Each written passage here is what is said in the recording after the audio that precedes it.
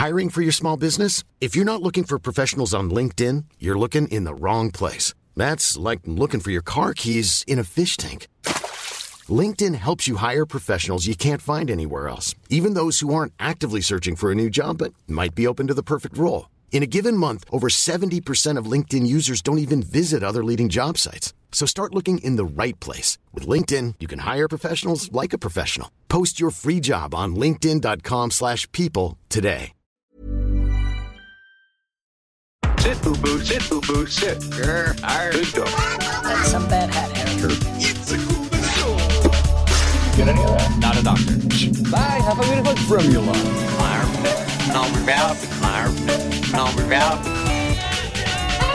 Hi, Maker. Good night, everybody. Absolutely. Hello and welcome to Hunting Seasons, the podcast that dares to binge watch, deep dive and break down a season of television each and every episode. I'm Broderick Gordis, and today we'll be discussing The White Lotus. Also, I guess Paul Mitzi of the Swapcast podcast hasn't left our Google Meets from last week, and since he's still on chat, he's joining me too. Hello, Paul. I'm so sick of sitting in this chair. It's been so long. I've got boils. Thank goodness you're here, because unfortunately Damask Leary's had to pull out the last minute, so she will not be joining us this week. She should be back for our off-topic, hot topic episode in a week's time. But right now, congratulations, Paul. You are now the co-host of the Hunting Seasons podcast. I finally made it happen. All I had to do was lock Damask up in her basement. I figure that at this current trajectory, next week, you'll be introducing the podcast and we'll be the guests, and that's how that'll work. If you're on it at all. If I'm on it at all, if you allow us on, that's true. What have you been up to? Not a whole lot. Your episodes record a lot more frequently than ours, so I still haven't recorded the next episode of our show. That was, I think you told us last time that's going to be Monkey Bone, yes? Monkey Bone, yeah. We were actually supposed to record it last week, but we're going to record it tomorrow, so... It's good to know that other podcasts also have scheduling problems as well and not just ours. That's good. Yes. All right, let's not waste any time and get to our spoiler-free review of The White Lotus Season 1. Let me clue you in. Season in review. The White Lotus is an American satirical comedy drama and recently confirmed anthology television series created, written and directed by Mike White, known for writing on Dawson's Creek, Freaks and Geeks, and the 2003 film School of Rock, where he also played Jack Black's roommate, Ned Schneebly. Filmed in Hawaii in late 2020, HBO approved White to create a new show that could be filmed within COVID-19 restrictions, which was then filmed in Hawaii in late 2020 and premiered on HBO on July 11th, 2021. The show features an ensemble cast including Murray Bartlett, Connie Britton, Jennifer Coolidge, Alexandra Daddario, Fred Heshinger, Jake Lacey, Brittany O'Grady, Natasha Rothwell, Sydney Sweeney, Steve Zahn, and superstar Molly Shannon, and follows three groups of wealthy hotel guests staying at the luxurious White Lotus Resort. Season 1 of The White Lotus consists of 6 episodes, each coming in at around 56 minutes, and took us approximately 5 hours and 35 minutes to watch. Only days ago, the series was renewed for a second season, which will tell the story of a different group of travellers during their stay at another White Lotus property. So, Paul, the question I was going to ask Damask is, why did we decide to review The White Lotus? But since you're here, I actually think you might have been the one that pitched us doing The White Lotus. You may have asked us online, hey, are you going to review this? Yeah, like when I started watching it, I was like, oh, this is really good. And we were discussing something else. And then I'm like, are you going to do this? And you kind of seemed like a bit iffy on it. Like you had just started watching it and weren't really into it. And I was like, I think you should keep going because I'm loving it. Sure. But, yeah, it's a show that wasn't really on my radar until I started hearing a bit of chatter on it. And then I was like, oh, this just sounds like something right up my alley. And then when I found out Mike White was the showrunner, then I was sold. So you were a fan of Mike White previously?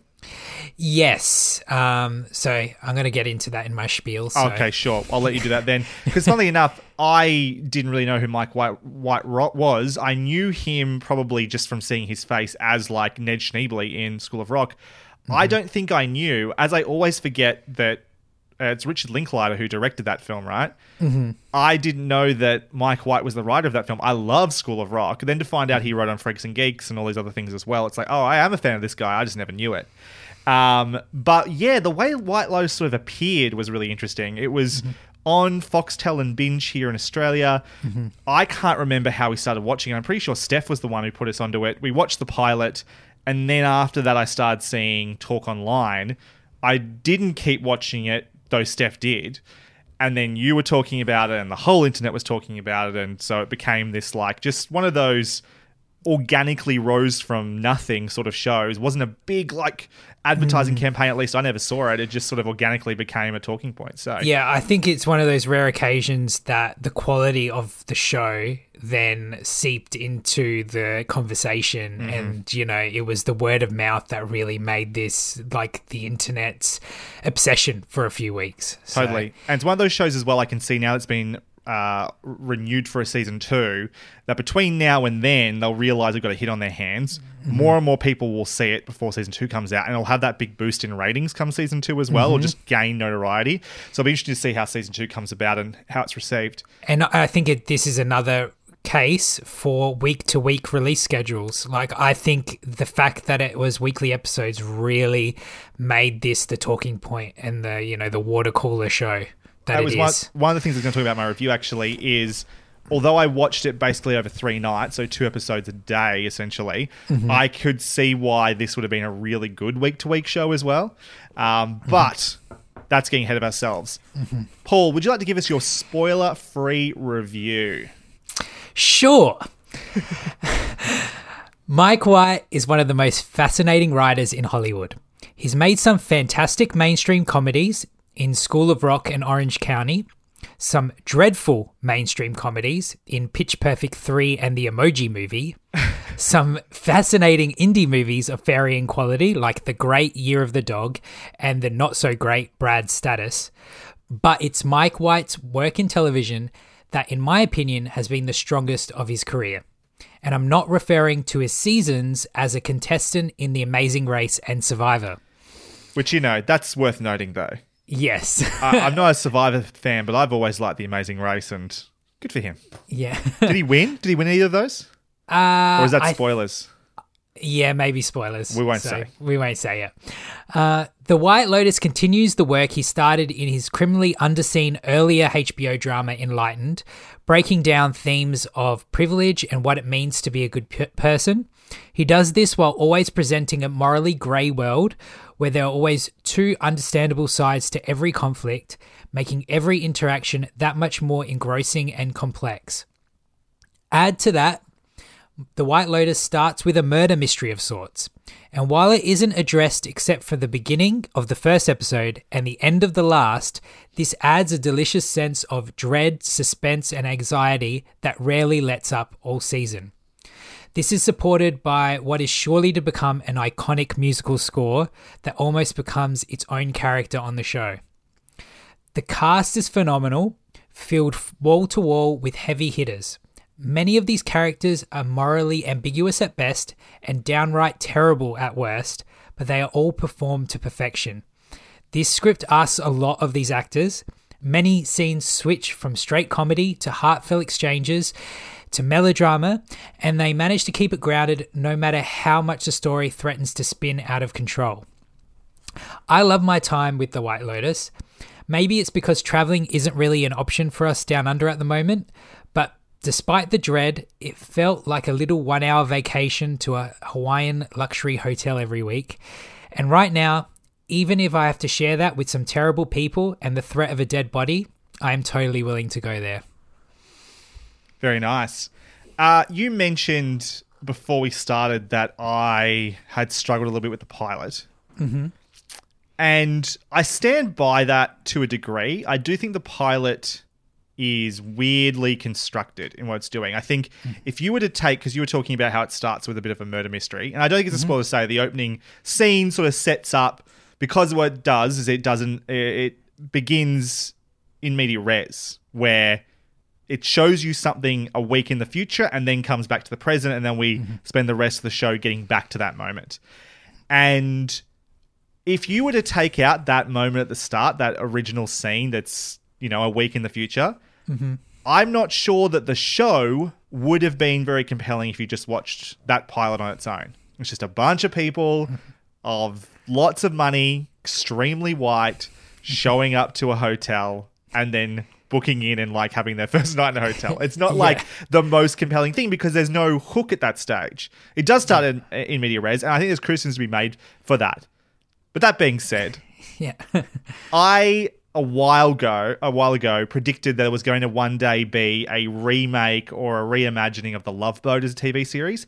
And maybe this is kind of what we're going to get. Maybe this is what we deserve these days. This is a cast of just excruciating assholes. And we've talked about this a lot before, where that can be either really fun to watch or it can be something you don't want to be here anymore. You don't want to spend any time with these people. And luckily for me, and for everybody I think watching, I had a really, really good time with The White Lotus overall.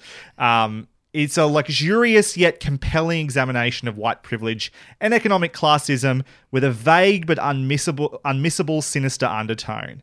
I think the music does a lot for that. It is an incredible score. The opening theme song that plays during the opening credits every episode has been stuck in my head for days now. And I keep humming it to myself and thinking I must look like a mad person. But beyond all that, like this show is just so well written. It's such strong writing. It's all these little moments that happen that add up over time to create a full picture. It's not like there are, like, it's very funny at times. It can be very melodramatic at times, certainly. But I don't think it's like really like telling a suspenseful story the whole time. It just builds and builds and builds and builds really meticulously. Just little moments here and there. Not necessarily like I have to pay attention to this for clues, but just like getting a bigger picture of all the people at play here. I really like that the tone is not extreme in that way. It talks about things without having to like have the big sit down discussion about what privilege is and like what classism is and all these sorts of things. It just sort of lets it all unfurl in front of you because of the people that are talking on screen. One criticism or one discussion I did want to have when we get to the spoiler talk, though, is whether there were enough people of color in the show to talk about the things it was. And I think there's an argument both ways that this story is kind of deliberately maybe keeping people of color at a certain distance for this story, which again is easy to say as white people about how that may or may not work, but I think it's worth examining as well. I think the show is really, really well directed and the cinematography is particularly good as well.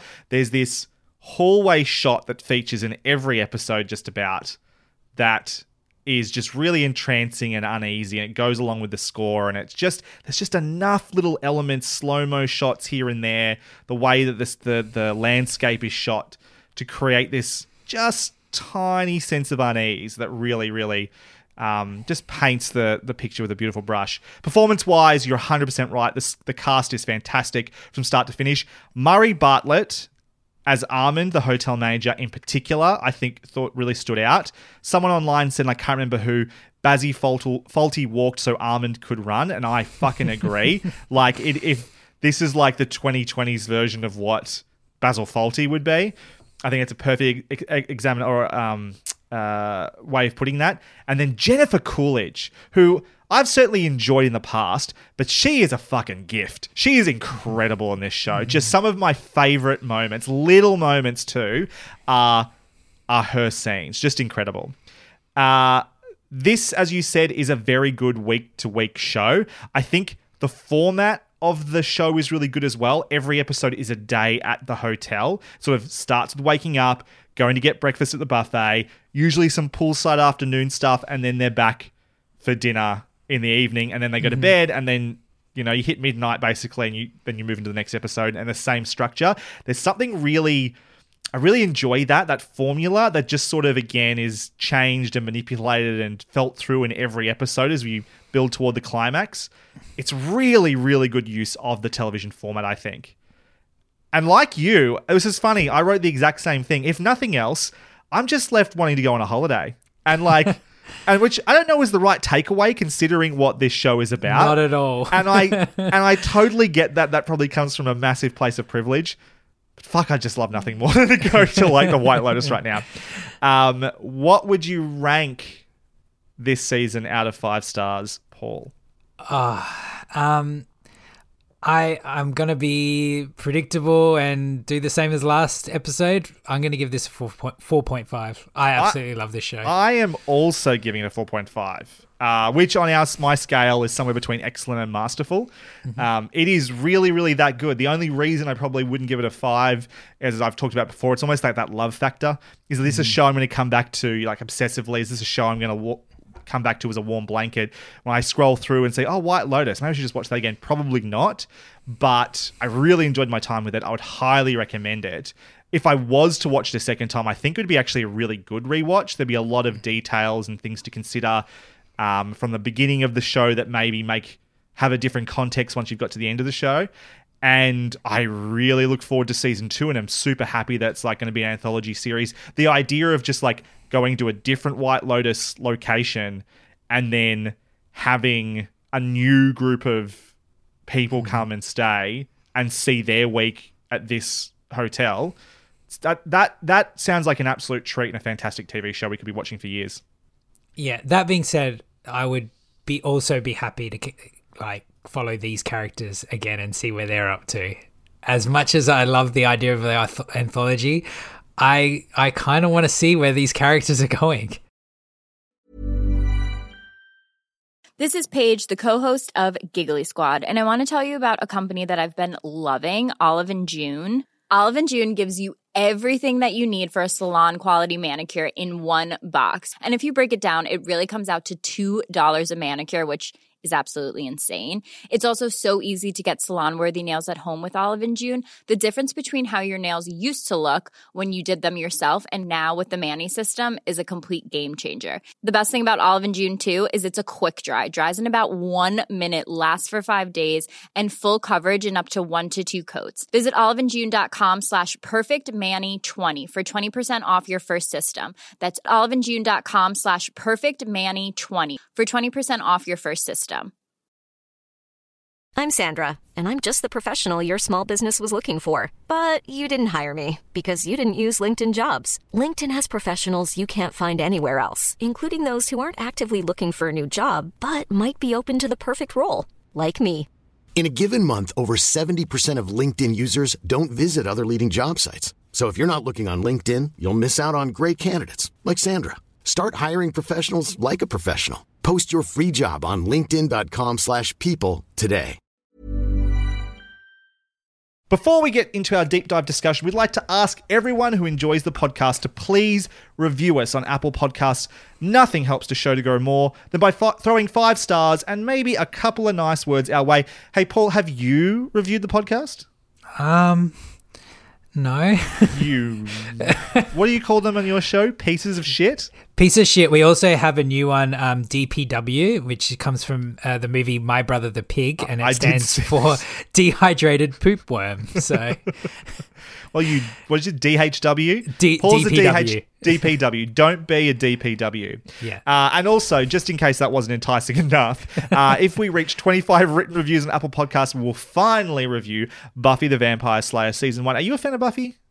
I am a huge fan of Buffy. I grew up with a giant cardboard cutout of Sarah Michelle Gellar in my bedroom growing up. Really? Yes. I was obsessed with Sarah Michelle Gellar. Yeah. As a lot of men were. Now, that is interesting, though.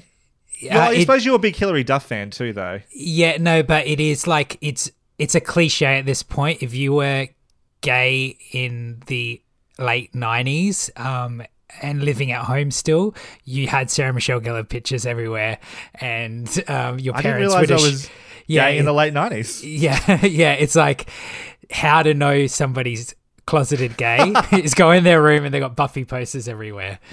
We would also love you to share hunting seasons with friends and family who you think might also enjoy listening. Next week, we'll be back with an off-topic, hot topic episode, followed the week after by our review of Sex Education Season 2. If you'd like to contribute a question, topic, or story to off-topic, hot topic, or if you have any thoughts on Sex Education or The White Lotus, you can write to us or send us an audio recording that we may include in a future episode to contact@huntingseasonspodcast.com or find us on Twitter @HuntingScast. But right now, let's talk spoilers for The White Lotus Season 1.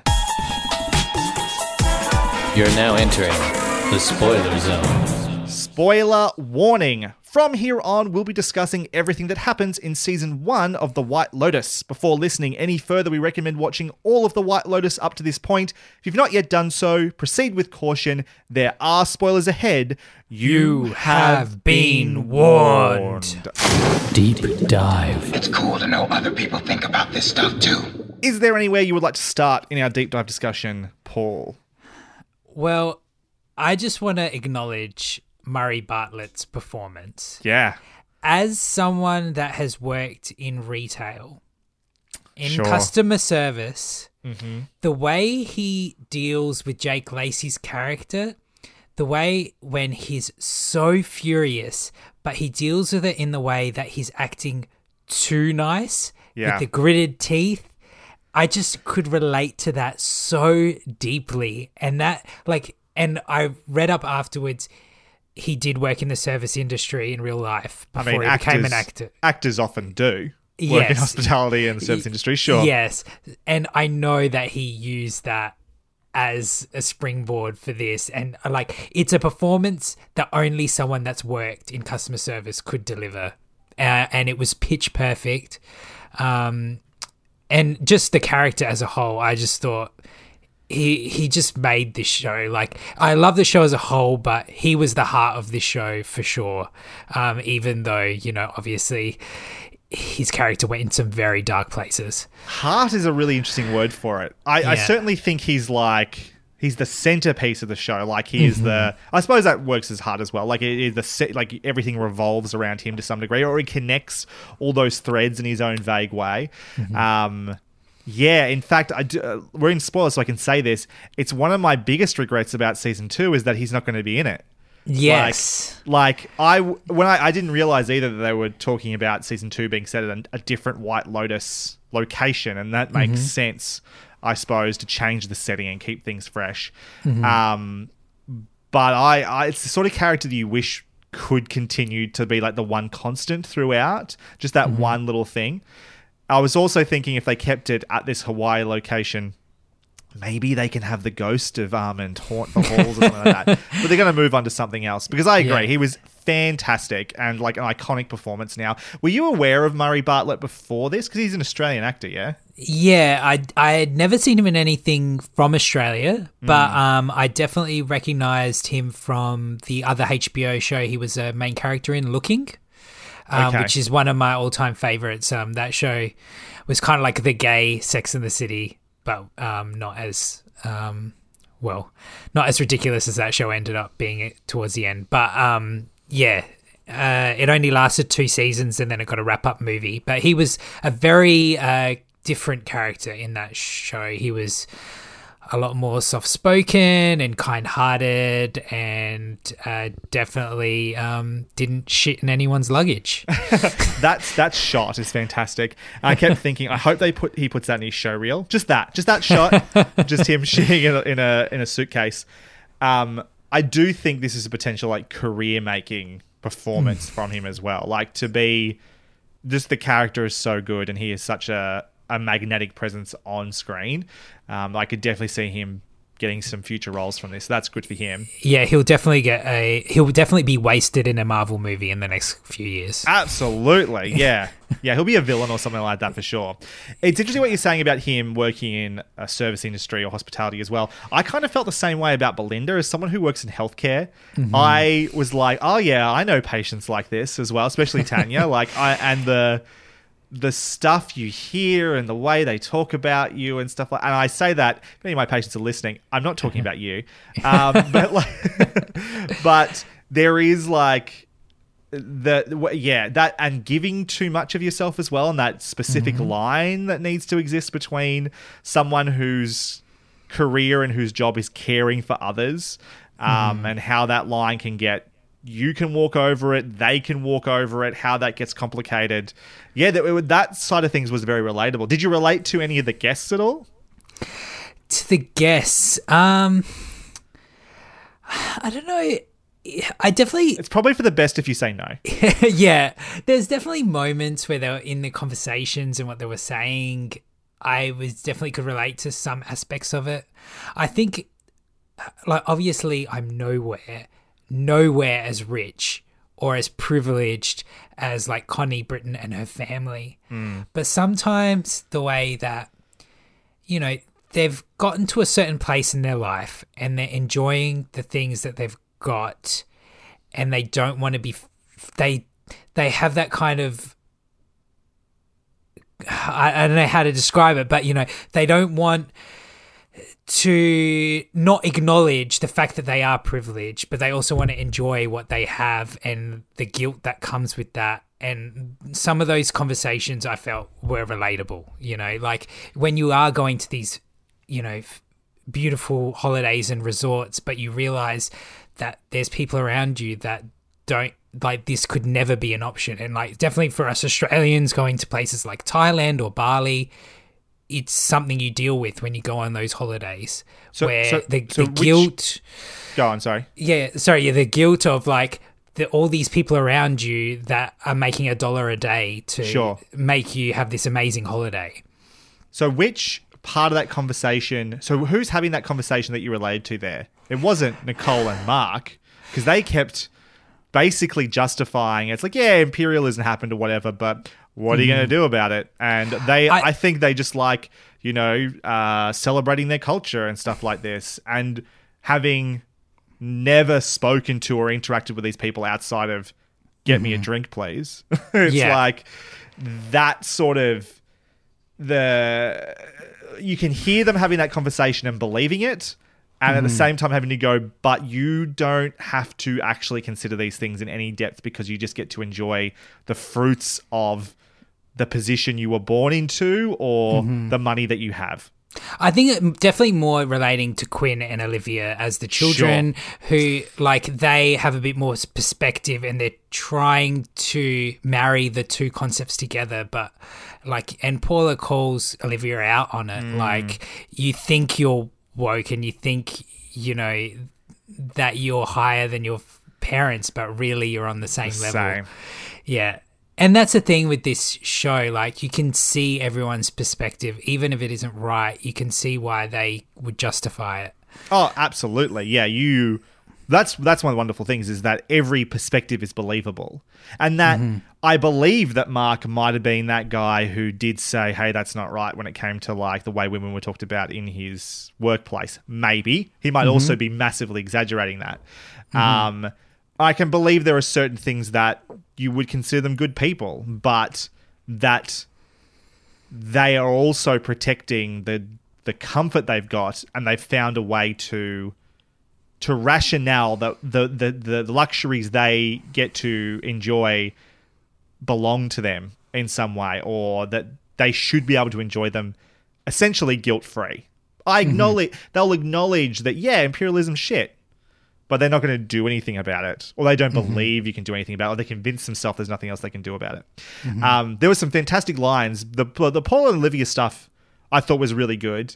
Olivia sort of, the realization that her wokeness, maybe some of it is authentic, a lot of it is more performative than maybe even she realizes. There's the perspective that Paula has on things because of where she comes from, though I even think Paula is sort of a complicated character who, the moment where she dropped Kai's necklace into the water off the boat after she knows that things have probably gone bad for him, or maybe no, it was the day after when they went. She knew they were done because they'd gone scuba diving that time, and she drops the thing at the boat. It's like she's come in here, she thinks she's doing something to help people less fortunate than herself, but then ultimately risks nothing, got this guy, you know, fired if not imprisoned, and now she just has to go home. Like, nothing bad happens to her whatsoever.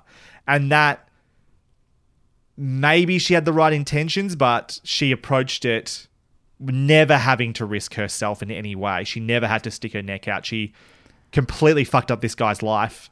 and just gets to leave. I think it's pretty fucked up. And we don't really know a whole lot about her. Like, we assume that she's like not as wealthy as the family that she's vacationing with, but other than that, we really don't know how much privilege she does have in the real world outside of this hotel and what her upbringing is. Like, you got to make some assumptions based on the interactions that they're having, but you know, she could just be another uber privileged person who's come in and destroyed this guy's life, pretty much. She certainly gets along with Olivia perfectly well for the most part, apart from not telling her about Kai because she's afraid, and rightly so, that Olivia is going to want to take what she has, which is apparently Olivia's big thing. I guess it's not stealing when you think that everything is already yours was a choice line. But I think my favourite one of hers was when Olivia said, like, this is fucked up. You arranged for this guy to come and steal this, and something bad could have happened. And just the line, something bad did happen. And I just think that's such a really loaded line, because it could be referring to Kai, and obviously Kai is now, his situation is fucked. But it could also just be like going back and in general saying a lot of bad things have already happened. The fact that this hotel exists and you are here is a sign of the bad thing that happened however long ago it was when the land was stolen. Like, bad things have already happened and people are trying to make amends for that. I just thought that was a really, really choice line, and said in so few words as well.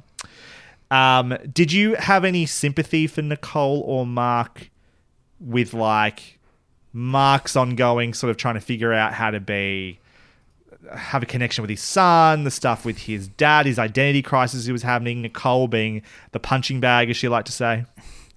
Yeah, well, that's the thing. Like, I do think that they had valid points. Like, at the beginning of the show, Steve Zahn, had a cancer scare, which would be a big thing. And then he finds out that essentially everything he knew about his dad was a lie, which would also be a big thing to have to deal with. And obviously the show takes it to some pretty ridiculous places. The conversations that he has when he gets like really drunk and has those interactions with Armand, which are hilarious. But the wink that Armand gives him the next day. So that was the biggest laugh for the whole show, for sure. And as much as we make fun of that character, and she definitely has some awful traits, being a CEO of a giant company would come with a lot of stress and, responsibility. And she just wanted to be on holidays and spend a nice week with her family. And then she has these children that are being completely like awful to each other and not appreciative of any of it. And that would piss you off. But also she's, raised them in a consequence-free environment. You lose your phone, I'll just buy you another one, all that kind of stuff. So like, there's two sides. It's so, everything is so grey. And there's, apart from maybe Jake Lacey's character, there's very few characters in this show that you would really just paint as a bad person. Yeah, I think that's what's great about the script, is that like you can look at what they call the Montbachers or whatever it was, that family anyway. Mossbacher, yeah. Mossbacher. Yeah. And in a broad stroke, you look at them and go, they epitomize a lot of the inequality and privilege issues we have in society. Mm-hmm. But you can still, lean into or feel the marriage drama that's going on inside that as well, and that those individuals do have problems. How big those problems are in the grand scheme of things, sure, they might be tiny. It doesn't mean they're not big to them, though, and I suppose that is something. Then you have a scene, however, where they're like telling their adventurous story about how they had this person invade their hotel room and how he's a superhero and blah, blah, blah. Meanwhile, that kid who has been struggling to, win back the sacred land of his people is going to fucking jail because of that. But, it was a big adventure there. They love telling that story at breakfast. And it's that constant shifting of perspective which I really like. Yeah, and another a perfect example of that is Alexandra Daddario's character when she finally gets to sit down with Connie Britton's character, and she's so excited to tell her that she wrote an article about her. Yeah, and then yeah. it completely flips, and Yeah. when Connie Britton realizes that that was the article she didn't like about herself, like that pretty much painted it that she only got to where she is because of affirmative action. And it's like, you can see why Connie Britton would be pissed off if they wrote an article pretty much saying the only reason she is where she is to meet some quota. And then Alexandra Daddario, even though all she did was copy and paste another article, then gets her back up and refers to Connie Britton as a bitch. And it's like, even though Alexandra Daddario up to that point was probably one of the more sympathetic characters, but you're like, really right now, Connie Britton's the one in the right. Well, I feel in that, but you could also see as her being completely awful and rude, bringing it up and attacking this girl who's obviously in a completely different station in life, in terms of her career. So, you know, every interaction has that complexity to it. And that's why I wonder about, like, if we look at this a bit more from a meta level, the way that this show came to be, the fact that it really only exists because of COVID.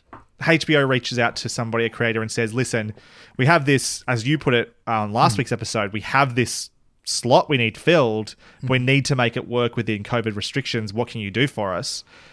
Not necessarily like that moment of spark of inspiration, I need to write this thing, but like, okay, someone's giving me a job, here are the restrictions, what can I do? And to create a piece of a show that is written with so much grey and so much to dive into in every scene, I think it's just such a huge testament to Mike White. I'm become a massive fan that it can be so dense. You've talked about Rachel now. Let's talk about Rachel. The watching every episode, like we said, there's a structure to the episodes. You know, there's waking up, breakfast, going to the pool was Rachel's thing. Going to the pool, having a conversation with somebody, and feeling like shit by the time she left. Yeah, was a really interesting road to watch her go down every episode. How did you feel about her story and where she goes and where she ultimately lands with her and Shane? Yeah, because it's definitely one of those. She's definitely one of the most sympathetic characters. I would say after Quinn. Quinn is probably the most sympathetic. After him, she would probably be the second most sympathetic. We'll put a pin in Quinn. We might finish with him at the end. I want to talk about him for sure. Yeah. So it's just that she's in this situation, and we as outsiders can see this is doomed. You've made a bad choice, and now you're stuck with this complete piece of shit. I'm sure that Jake Lacey's character would never review our shows on iTunes. So I really felt for her. And I can see how she got herself in that situation. And she explains it really well in the last episode, or the second last episode, whatever it is. Yeah, that speech that she makes towards the end where she calls him a big baby was amazing. But then it's completely understandable why at the end she makes the choice to go back with him. Even though it's probably the wrong choice, you can see why she would make it. The show put the ground. What do you think the explanation is? Why did she go back to him at the end? Well, I think she's scared of what her life is going to be if she doesn't. I think she's put herself in a situation with her career and her life that, putting up with this dickhead and living in the lap of luxury might be the best she's going to get. Do you think that decision hinges on the interaction she has with Belinda at the very end? Yeah, I think so, show? Because it probably put a few things in perspective.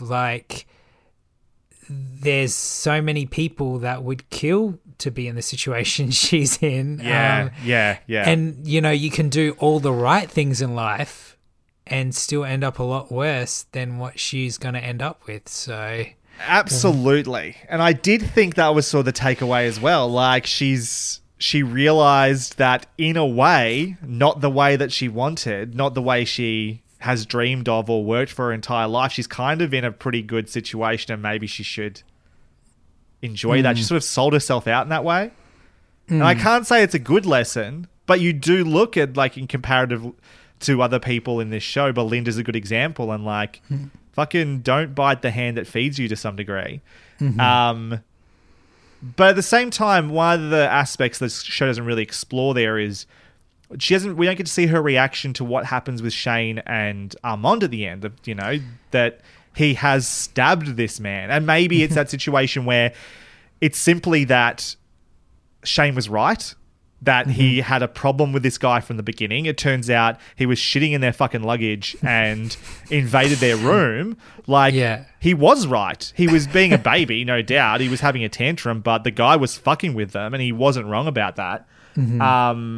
And then also we had that scene where Nicole is, you know, reconnects with Mark because he's the big, strong hero. And kind of that's what Shane's done as well. Is that part of what's happened here? I don't think it's missing from the show. I just think it's an interesting fact, thing that wasn't discussed with any detail. We just cut to her being at the airport at the end.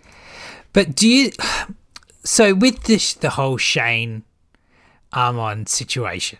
Yeah. So I have no empathy for Shane. Shane's a piece of shit, and Armand's been pushed, and like, like. But that being said, if Shane was charged for a more expensive room and didn't get it, and Armand refused to even give him the difference back, I don't think he did refuse to give the difference back, though. He did, because at the beginning, he's like, no, this is the room that was booked, so you have paid for the room that you got.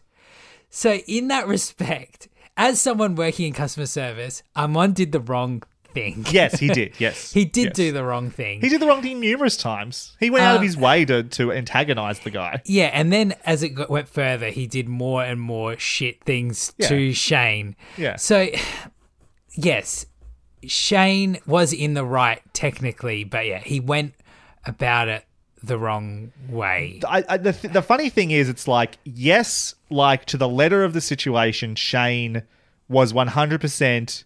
It was fair to go, you know, this isn't what we thought we were getting. What's the go? Can we get that thing? Can you compensate me in some way? But I also agree with Rachel. That's our fucking honeymoon. The thing we've got is amazing.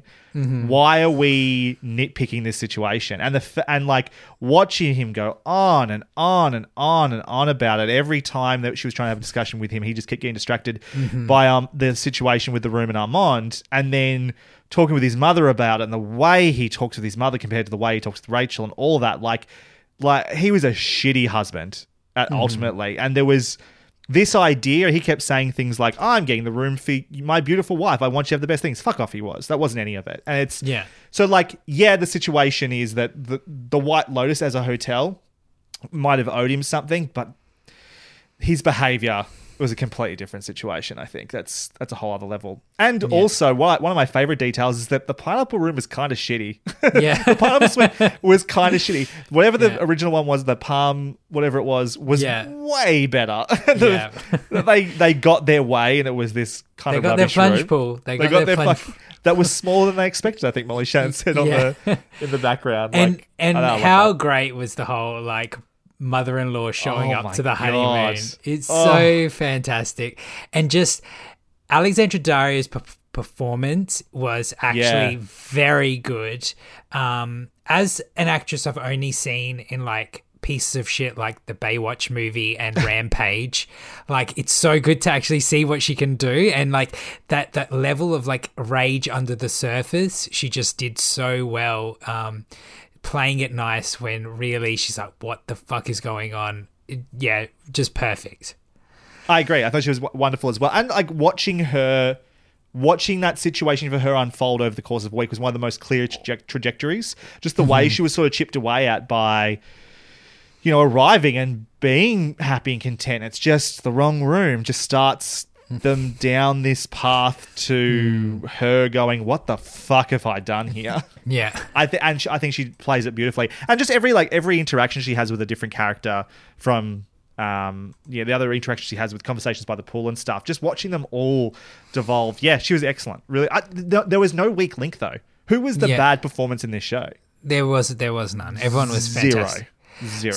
So before he made this show, Mike White had actually written a pilot for Jennifer Coolidge to have her own HBO show. And Mike White says that it was the best script, the best thing he's ever written in his entire career. And it would have just been amazing, but HBO had one look at it and rejected the pilot. So I wonder if he might come and go, listen, there's this, I've shown you this once before. Just take another look for a second. Yeah. Well, he is still adamant that if it was made, it would be amazing. I reckon he should give it a shot because I reckon he might be able to find some cash there to do that now. So do you feel like Jennifer Coolidge at least got, her moment in the sun in this show? Fuck, mate. She was so good in this show. I'm obviously aware of Jennifer Coolidge. If you've, watched American Pie, how could you not be? Or the evil stepmother in Hilary Duff's Cinderella Story.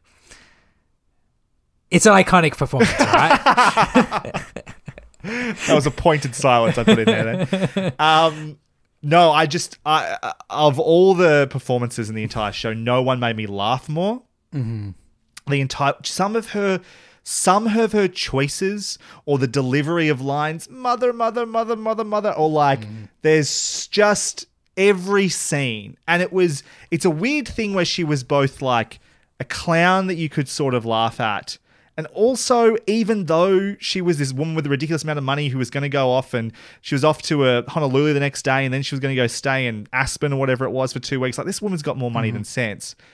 I did kind of feel for her, and I really celebrated that she got to finally get rid of her mother's ashes at the end. That sort of dream, almost premonition she had in the middle of the season came true at the very end, and we can argue about whether she has broken her patterns now that she's with Greg, and obviously she left Belinda high and dry, and that's a whole thing. But yeah, because with the Belinda stuff, as soon as it started, soon as she mentioned it, you knew where it was going. Yeah. And it was just that, and that's the show knew that you knew. And it just is that slow descent, and you could just see Belinda building her hopes up and making that business plan. You're like, Belinda, no. Yeah, it's that watching that slow car crash occurring, and it's like, who's to blame in this situation? Obviously, Tanya is not helping the situation by making the offer in the first place, right? She's a deeply troubled, complex woman who's got a lot of issues going on, and there's no surprise that it didn't happen. And you want Belinda to succeed, and you want Belinda to get this thing that's been offered to her, but you're also like, what the fuck do you think is going to happen here, mate? Why would you even indulge in this fantasy for a second? It was never going to occur. And it's not her fault for being offered this once-in-a-lifetime potential opportunity and taking her up on it. But at the same time, you've got to, that's very naive.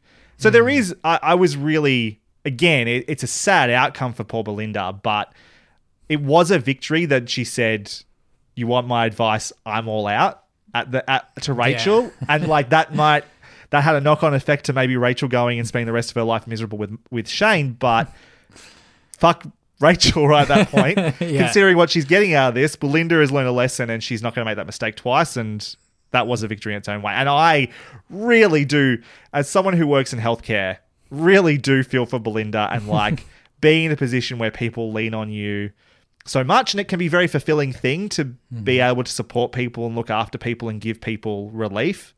But that line is there for a reason, and it's part of you cannot cross it. It's just, you open yourself up to so much when you do.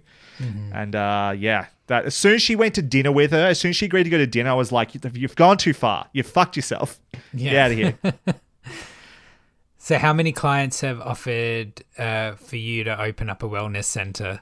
I mean, I've had people talk to me about whether I should be starting my own business and stuff like that. I don't think anyone's ever offered me money. But also I've had, that's the other thing that happens is there's a fondness that can build up. There was almost a level with Belinda, with Tanya's affection for Belinda that was beyond professional. Right? She's looking for companionship all the time, and it's not the same as the companionship she was getting from Greg, but she was getting something from Belinda. That relief she got can be confused with affection, or can be, and that's happened. I've had patients ask me out. I've had patients do all sorts of things like that. That's definitely it's tricky. It's tricky. Do you think Belinda at any point actually liked Tanya, or do you think she was just putting up with her the whole time? I don't think she disliked her. I think she was definitely doing the thing she knows how to do as professional, which is like, you've got to look past the faults and continue to be caring, right? She's really good at that. That's what she does as a job. She's got to offer support, and she's excellent at it. That's why Tanya is attached to her, because she's so good. And it's the same with Rachel. When Rachel comes in to get a spa treatment in the last episode, and then she sits down with her and gives her a glass of water, and then Belinda gets up to leave, and it looks like she's left Rachel high and dry, and she comes back with the fucking card and says, "Call me." It's like, she's really good at it. She's just bad with the line. So I don't think she disliked Tanya. I don't think she ever wanted to be best friends with her. If that makes sense. I think we should talk about Quinn, though, because Quinn is a really interesting storyline in that it's sort of like, it's almost like the D plot. It sort of happens with very few words. It sort of is just evolves in the background alongside much bigger, more dramatic storylines. What do you sort of think the takeaway was with Quinn? Well, I think Quinn was the one shred of hope in this show. Like, Kids are all right. Yeah, he's the one person that actually learnt his lessons and benefited from them in the entire show, and really was the only one you could really say had a happy ending out of anyone. He kind of was forced to disconnect from technology and all the games and everything that was consuming his life, and actually learnt to appreciate the surroundings that he was in, and made genuine connections, it seems, with these people that were, paddling this boat, and kind of wanted to break free from like kind of the toxic environment that he was in with his family. And even though his family felt like, staying with them is the best thing for him, he knew in his heart that, he needed just to get away. And as viewers, I think everyone was on board, and I was really happy that he got away at the end. I'm glad it was the last image, was him paddling that canoe with those other men, and it was like, he's quite a pathetic character to begin with. He's just stuck in his games and he doesn't want to do anything. He's not going to enjoy his time in Hawaii and whatnot. And Olivia is sort of, she's a bully, but she seems to stand for things. She's against racism and privilege and blah, blah, blah. But she returns to her tribe by the end of the season, and Quinn is able to break free. Yeah. And he's going to do his own thing. And he's going to, experience the world away from his family. I 100% agree. It was the happiest ending of anybody. And it was a big victory for him and for the show in general, I think. Yeah.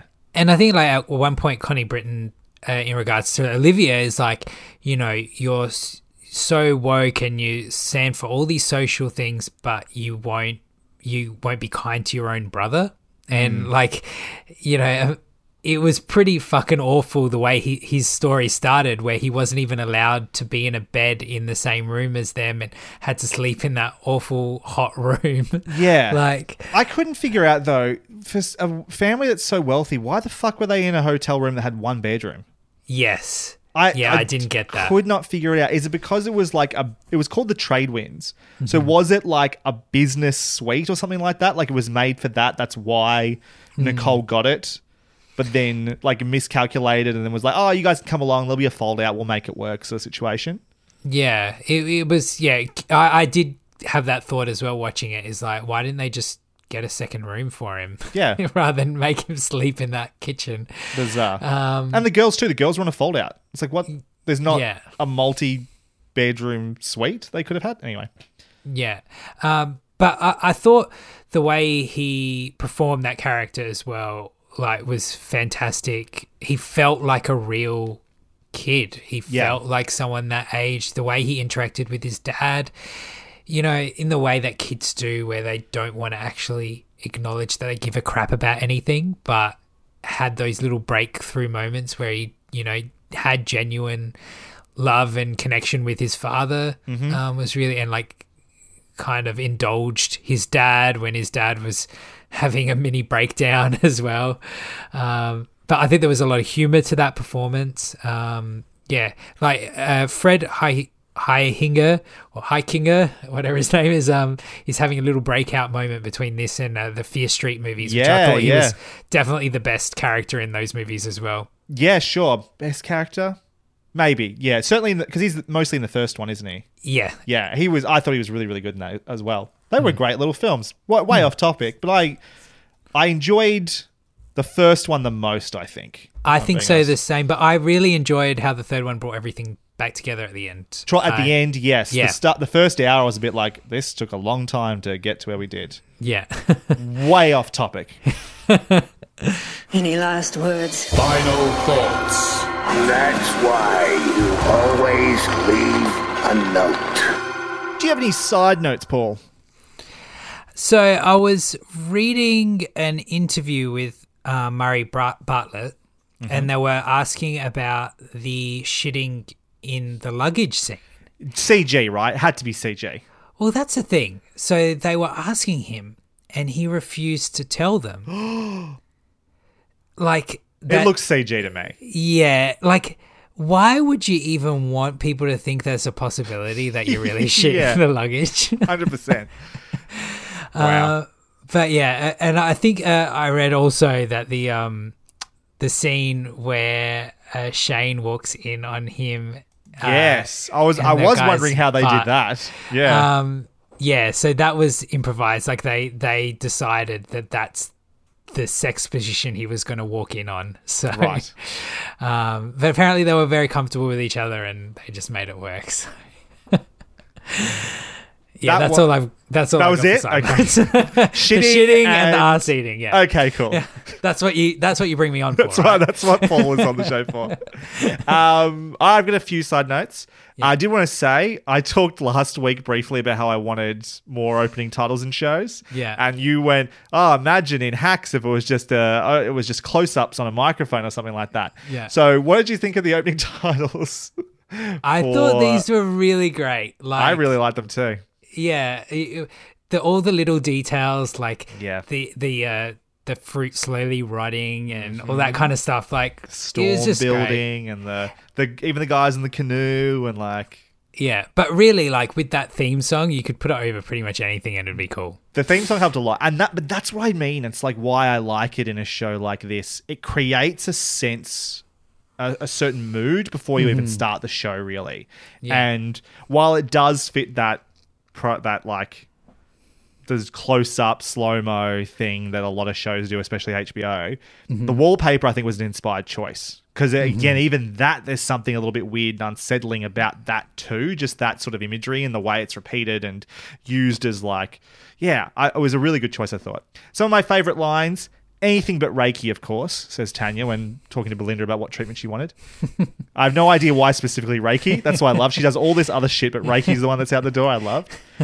Her trying to follow along to Belinda's Hindu chant, I thought was just fucking hilarious. Yes, so good. One of my favorite visual gags and moments of the entire show was when Mark found out that his dad died of AIDS. And he says AIDS out loud. And it cuts to a shot of Nicole on the bed. And it's quite wide. And she's sitting there, sort of looking at Mark with her glasses on, hands in her laptop, in her pajamas. And she just, and I'm going to do this for you visually, Paul, just goes, and her jaw just drops a gate. It's just the jaw. No other part of her face moves. Just the jaw. And I was just like, I feel that moment for some reason. It was so funny. I don't know if you're going to mention it in your notes as well, but I loved the interaction when Olivia finds out about Mark's dad. And then she's asking him about his sex life. And she's like, well, he was probably a bottom because it's easier to transmit HIV that way. He was a bossy bottom though. Power bottom. That made me laugh so much. It was so good. That follow-up as well, it's like, that's, him, that's kind of homophobic. And then Nicole's like, all his feelings are valid. It's like, sure, but it's kind of homophobic. I thought it was really good. Jennifer Coolidge, when they're on the boat, just before she does her sort of eulogy for her mum, and she's got the champagne, she's got about half of it left. She can't scull it, so she just keeps taking sips over and over again. Fuck. Like, laughed my ass off at that. And then there was another bit where I think she's just met Greg, and he's come to the room or something. I think they've organised to go to dinner, and she's closing the door on him, and she closes it, and just before it fully closes, she pokes her head around the edge of the door, and then incredible in this entire show. I had my own money, my family money, says Molly Shannon, just to be clear. When Jennifer Coolidge is talking about like seeing the core of the onion and going like just putting it all out there for Greg, and then he says, she's like, just get out of here, like leave, fuck off, I told you to fuck off. And he's like, no, I still want to fuck you. And I'm like, that is somehow the most lovely, unromantic thing I've ever heard in my entire life. Yes. Because Really you totally expect him to just walk the fuck out. But. Yeah. And even like the way he says is like, I don't want to go because I want to fuck you. It's like, okay, hold on a second. How much affection does he actually have for this woman? Sure, he wants to have sex with her, but is that the right response too? It's like just a little bit off in the way it was said, but she was happy. Yeah. I did wonder, and this is nitpicking, when things go wrong and Nicole's going to go back to the room and Kai's there to rob the place. Mm-hmm. Not Olivia, Paula didn't think to maybe text Kai and say, hey, maybe don't do that because they're on the way back. Because we find out in the next episode she had his number, and I was thinking maybe Kai didn't have his phone on him because he was at work, but Dylan has his phone on him, who's for some reason there, even though he told Armand he wasn't going to be there the next day. Anyway. Yeah. Nitpick. Yeah. Shane asks Rachel at the start of episode 6, do you want to get some brekkie? Is brekkie a US thing now? I thought that was an Australianism. Yeah, I've never heard it in an American show. Maybe Murray Bartlett helped write that episode. Passed it on to him, yeah. I can't remember the last time 7-Up was name checked in anything in pop culture. It got mentioned twice by Nicole in that one scene. Did you have any guesses along the way? Were you trying to guess who the person was that was in the box? I was actually sure for like 2 episodes it was going to be Molly Shannon. Me too. When she said goodbye to them, I was like, is she here to like say goodbye and commit suicide in like an idyllic setting or something like that?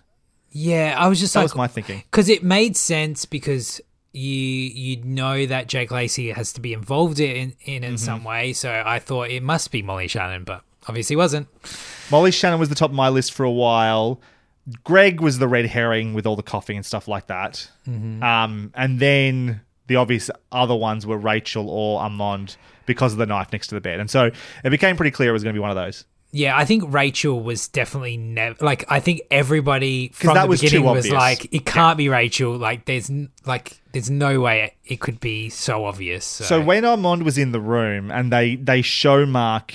He goes to the phone to call the police after he finds the shit in the suitcase. And they... Yeah. Like, the knife is really obviously there. I was like, see, now I feel like that's the red herring. Now they're trying to make me think this is going to happen. It's not. And they did. And there's nothing wrong with that. Because the entire time I'm trying to, like, think ahead of the show, and I should have just... It was obvious. Shane kills Armand, of course. Or it was going to be Armand killing... Well, it couldn't be Armand killing Shane because he was at the end. Yeah. Anyway. Least favourite and favourite episode. What was your least favourite episode? This is so hard. I really enjoyed I really enjoyed all of them. I didn't have the issues that you had with the pilot. So maybe the last episode just because it ended and I didn't want it to. Listen, we've used excuses like that before. That's fair. I'm going to say episode 1, Arrivals, is my least favourite episode. I actually honestly think it's a great episode of TV overall. Particularly... So what happened was, the way I watched it, which might have been a blessing for me, is I watched the pilot the first time. I didn't really love it, but Steph kept watching. And so I'd seen sort of most of episode 2, episode 3, even little bits from later episodes before I went back and restarted. So I had a pretty clear understanding of at least what the trajectory of the show was. And so by the time I rewatched it, I was actually right into it.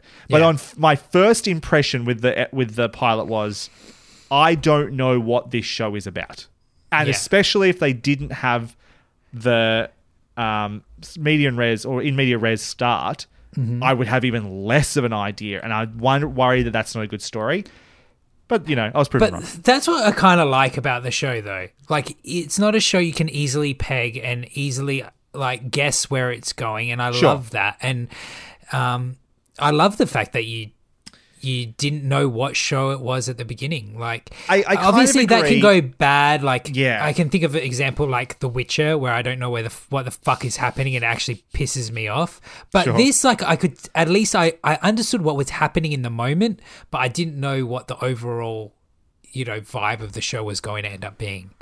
Yeah, I guess I do think the responsibility of the pilot is to hook you into, like, there's no hook at the end of the episode. There's no thing that makes you go, oh, I wonder what happens next, or I wonder what that's about, or like just anything at the end of it. The hook was the opening scene, but I persevered, and thank fuck I did. What was your favorite episode? Episode 4, I feel like that one is when everything really started ramping up. Agreed. And you really saw all the pieces go into place. Yep. And then that ending where Shane walks in on Armando eating that guy's ass is just one of the best episode enders of all time. It's like an oh fuck moment. And that was the episode where, like, me and all my friends, like, messaged each other afterwards, like, oh my God, you just watched episode 4. So yeah, definitely that. I agree. Episode 4, Recentering, was my favorite episode. It's where the sort of the privilege, or like we put some more focus back on, like, Kai and the natives and what this means to them, and Paula's storyline with Kai sort of takes off, and it's like, okay, cool. I'm glad that they're centering or they're finding a way to include this a bit more dynamically into the show. And make it part of the overall plot. Then those big events at the end, I 100% agree with you. It pushes us into the finale, and there's a couple of things that happen. There's the Armand bit, which I 100% agree with, is fantastic, and particularly, like, Shane seeing them and the instant him going, oh man, you're fucked now, and him, like, walking away and laughing. It's like, I hate Shane, but I'm really enjoying how much he's like, I've got this fucker now. Like, that just was enjoyable to watch. And then Olivia, I was like, I had a similar, like, what the fuck are you doing moment when she was talking to Kai. And, like, Kai was not going to be baited by that shit. But I was like, fuck, you are a shit friend. I'm like, I'm angry about you doing this. Do you have any predictions, hopes, or concerns going forward into a second season of The White Lotus? The only thing I hope is that, it's in a different location, but it's still in the same chain. Hopefully one of these characters from season 1 has, like, a rewards membership for the White Lotus chain and decides to come there as well. Like, you could definitely see at least one or two of these characters making surprise appearance, or even being one of the main characters again. Maybe putting him in a different situation. Maybe Connie Britton comes there by herself on a business trip. I was thinking the same family, thing. Or any of these characters, or Shane and Rachel want to redo their honeymoon maybe somewhere else. Or I'd be up for it. I do really like the idea of this being like kind of what they're doing with Knives Out. Right, or any they don't have to be murder mysteries. Obviously, that this one kind of was, but just. It's on the Orient Express this time. It's on a fucking boat in the river on the Nile. Like, just a whole different group of people in a whole different situation. I'll be happy with that. Just stunt cast it. Just find a heap of amazing talent and put them on there. Written by Mike White. I've just got a lot of faith in the idea. Again, my biggest regret is that Armand won't be there. Maybe there's a prequel. And I think a thing with the casting of this show, it seems like they're using all people from other HBO shows to cast this show. So that'd be an interesting thing. Just use, like Jake Lacey, obviously from Girls, and then Murray Bartlett from Looking, and Sydney Sweeney from Euphoria. So I big on that casting. Like, get the people from all your other amazing shows and just shove them in this one. Absolutely. Yeah. Do you have any, like, locations you'd like it to be? So this was Hawaiian beachside paradise. I keep thinking, like, into the snow, the mountains, some sort of, like, ski lodge would be an obvious place to go. Maybe I can imagine, like, a wellness, like, meditation retreat or something like that might be another place you could go. Like, yeah. what are you How about thinking? the Intercontinental in Adelaide, and then I can work on the set. We'll send a message to HBO and say, Paul would really love you to do this in Radelaide, please, if you don't mind. Thank you very much for listening to this episode of Hunting Seasons. You can find more of what we do via our website, huntingseasonspodcast.com. Our logo comes from Sean Kirkpatrick, aka at Shawnee Boy Draws. Our theme song and bumpers from Lucas Heil of Birthday Loyalty Club. Find links to their work in our show notes. You can also find myself, Broderick Gordis, on Twitter at bgordis, BGORDES. Paul, where can people find you? Just search the Swapcast podcast on every social media platform, and we got Facebook, Instagram, all of it, and the swapcastpodcast.com, or if you want to email us, it's the swapcastpodcast@gmail.com. I don't think I've said this enough on the podcast. Definitely check out the Swapcast podcast. I would recommend scrolling through and seeing what movies you recognize and start there, and then start just selecting any random old one, because some of these films are absolutely batshit insane and are a lot of fun. I haven't watched... I've been meaning to a few of the ones you've reviewed to go back and watch them, but I just have a good time listening to you guys talk about it. Yeah, because a lot I'm of these not going to watch films... My Brother the Pig, but I enjoyed you talking about My Brother the Pig. Yeah. A lot of these films, like, nobody needs to watch these films. Like, we're doing a service to you all, like, by just giving you the highlights, letting you know what you need to know. Yeah. Giving you ideas of what to check out on YouTube, the small little clips of the crazy ass shit that's in these movies. Velocipasta or whatever is the one I need to have checked out some clips from, I think. Well, Velocipasta is a film I actually very much enjoyed, so I think you should watch the whole fucking thing. But, whatever. At least listen to our episode. Absolutely. And thank you so much for coming on the podcast. You already planned to be on as a guest, but to fill in as co-host today, I really, really, really appreciate that. Thank you so much. We'll be back next episode with an off-topic hot topic, and then again the following week to discuss sex education. Damask should be back next week, but Paul, I think we discussed we wanted to have you on for off-topic hot topic as well, because we wanted to talk about the Emmy nominations and stuff like that. So are you interested in a hat trick going 3 for 3? Definitely. And I've got some epic reality checks to come in with, multiple Too Hot to Handle seasons. Like, it's going to be great. I saw that Too Hot to Handle got renewed for a 3rd season as well, I think. Yeah, and they're casting for it, which doesn't make sense to me. But anyway, because the whole thing is that people go on it not knowing that they're going to be on it. So sure, right. Oh, that's interesting. Well, that should be good. We'll have you on for that. It could be quite a big off-topic hot topic, I think, because we haven't done one in about 2 months now, so it could be a bumper episode. Yeah. In the meantime, thank you again for listening. We'll see you next time. Bye for now. Bye. Good night, everybody. Absolutely.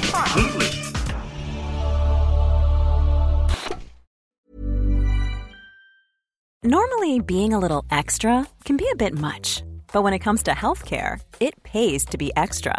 And United Healthcare makes it easy with Health Protector Guard fixed indemnity insurance plans. Underwritten by Golden Rule Insurance Company, they supplement your primary plan, helping you manage out-of-pocket costs without the usual requirements and restrictions like deductibles and enrollment periods. So when it comes to covering your medical bills, you can feel good about being a little extra. Visit UH1.com to find the Health Protector Guard plan for you. Even when we're on a budget, we still deserve nice things. Quince is a place to scoop up stunning high-end goods for 50 to 80% less than similar brands. They have buttery soft cashmere sweaters starting at $50, luxurious Italian leather bags, and so much more. Plus, Quince only works with factories that use safe, ethical, and responsible manufacturing. Get the high-end goods you'll love without the high price tag with Quince. Go to quince.com/style for free shipping and 365-day returns.